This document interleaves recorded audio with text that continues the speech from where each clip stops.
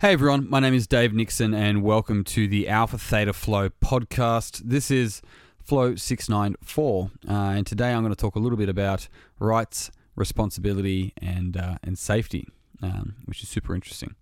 I've mentioned polyvagal theory a couple of times. I've also mentioned strong fit a couple of times, and this podcast kind of has nothing to do with both of those to some degree, but the Stephen Porges has got a lot of stuff on polyvagal theory. It's very interesting. It's worth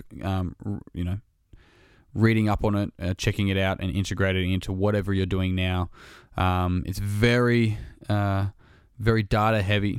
However, if you're able to read through that, I think it's powerful to get your head around that. StrongFit do a good job of breaking that down and looking at how to use that within the fitness and health space. They've got a lot of content on YouTube worth checking out.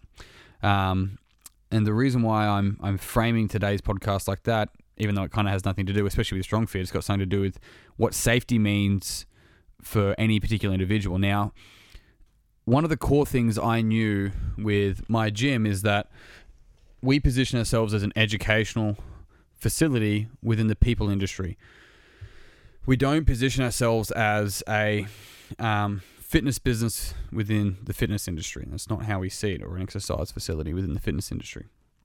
We're an educational business.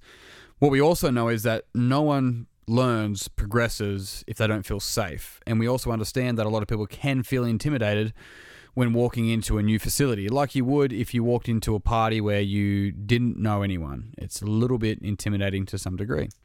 It doesn't mean that people may show that fully. They might sort of show that they're somewhat comfortable. They've got a certain healthy level of ego strength that comes with that.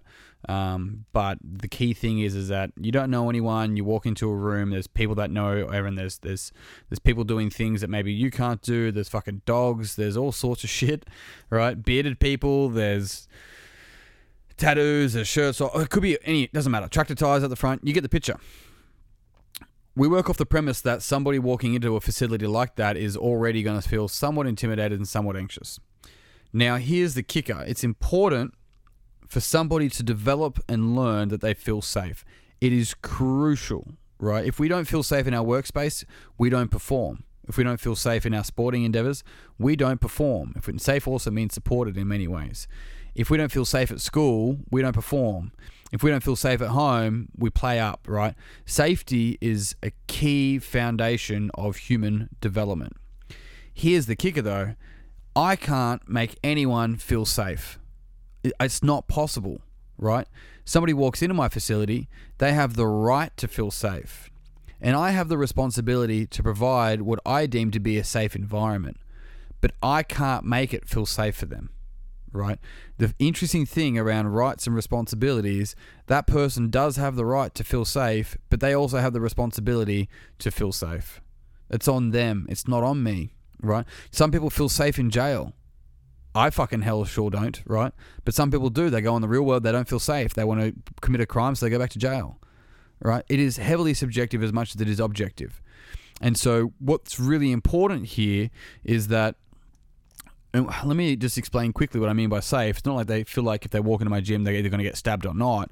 It could be, do I feel safe enough to not feel like I'm being judged, that I'm being supported, to really then allow myself to find out what it is that I can do and really allow myself to be vulnerable and train hard and go after what I want to do, right? To be honest about what my goals are, not just to the people around me or my coach, but also to myself. Do I feel safe enough to do that? And so actually allowing the environment to be somewhat of a safe space, and that's heavily based upon the core person, the person that's the key log, right? The keystone person. You remove that person and it's a different facility, right? It's heavily based around that individual. And so what's really crucial to get from this podcast, if anything, is that rights and responsibilities are two different things. Right? You may have a right, but you also have the responsibility to uphold something. The person walking into my gym has a right to feel safe. I have the responsibility of doing what I can to make this environment as safe as I deem possible. Somebody from a different background could rock up to here and be like, I don't like the car park, I don't feel safe. It has nothing to do with me, right? It's got to do with their meaning structures. It's got to do with what they deem to be safe. There's not enough lighting here. There's not enough, whatever the case might be, right? And what do you mean by safe anyway? How are you using that word? Explain it to me. Oh, well, there's, equipment just lying around. It's like, oh, you mean like for tripping over or not right? Or it's like, oh, there's bollards here, but they're the same color as the wall. Like, there's so many variations, and this is why it's so crucial to get a clear indication. This is, if you can, once again, take another thing from this podcast, it's this calibration. If you can calibrate with someone, it feeds off my last podcast about subjects in communication. Calibration is going, I know how I use that word. How are you using that word? And finding a different way to say that so it feels comfortable for you. But that's going to allow you to put yourself into their shoes. I know how I use safe, but what's safe mean for you? How are you using that word? And then they're going to tell you, and you're going to get a clearer indication of how they're actually seeing that experience. This is crucial. And it doesn't have to be about safe. You could do it with anything. They go, I don't train legs enough. It's like, all right, what does that mean exactly? Like I just don't feel strong. It's like, right, so what does strong mean for you then? And then you're going to get a clear indication of not just going, oh, my numbers should be going up. Calibrate. It's so crucial, right? The interesting thing, though, about then the responsibility to uphold a safe environment, that doesn't just, you got to go through the quadrants all over again. You got to go, what am I saying? What am I not saying? How am I taking care of my emotions and my thoughts and my communication in this environment? Is it threatening? Could it be perceived as threatening? But is me changing that? Is that changing who I am then? Therefore, now I no longer feel safe to be who I am. The other part is like, are there people here that may not be safe people? Are they saying things? Are they heavily judgmental? It's all of this sort of components as well. Do I need to do a bit of gardening within my garden that I have created? Really important question. From there, you got to look at your body language. How is my body language to this individual, right? Am I standing over them? Am I standing front onto them? Am I sitting so I'm a little bit lower to them? Am I sitting to the side of them? I'm not right and smack bang in their front.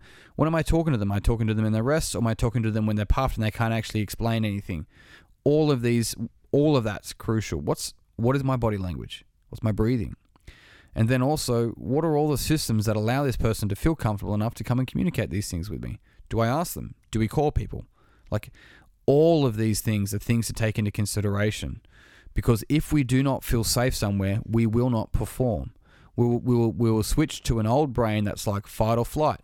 And if it's fight or flight, on so many different levels, even from metabolic demands, we're not going to be able to continue to move forward to the degree that we potentially could. And I say potentially could as in, not that we might could, as in to your potential, because we're so busy spending so much of our time wondering whether we're going to be safe or not. If we can remove that, the person can truly start to lean into their potential. And guess what? This goes for you. If you can provide a safe environment for you, if you choose to be responsible for your safety, right? It's absolutely crucial, because then you're no longer going to be that bottleneck if you're the main person within your business that's stopping everyone else. So, there's not like there's clear lines here of going, this is where it stops. The interesting thing around rights and responsibilities is people may have a right, but they also have a responsibility to do what they can to feel safe. Because feeling is within the realm of someone's responsibility. You're not responsible for how I feel. You're just not. You can't control that unless I give you permission and make it conditional, and I'm under responsible to my emotions. Things can trigger me, but I'm still giving that permission to trigger me.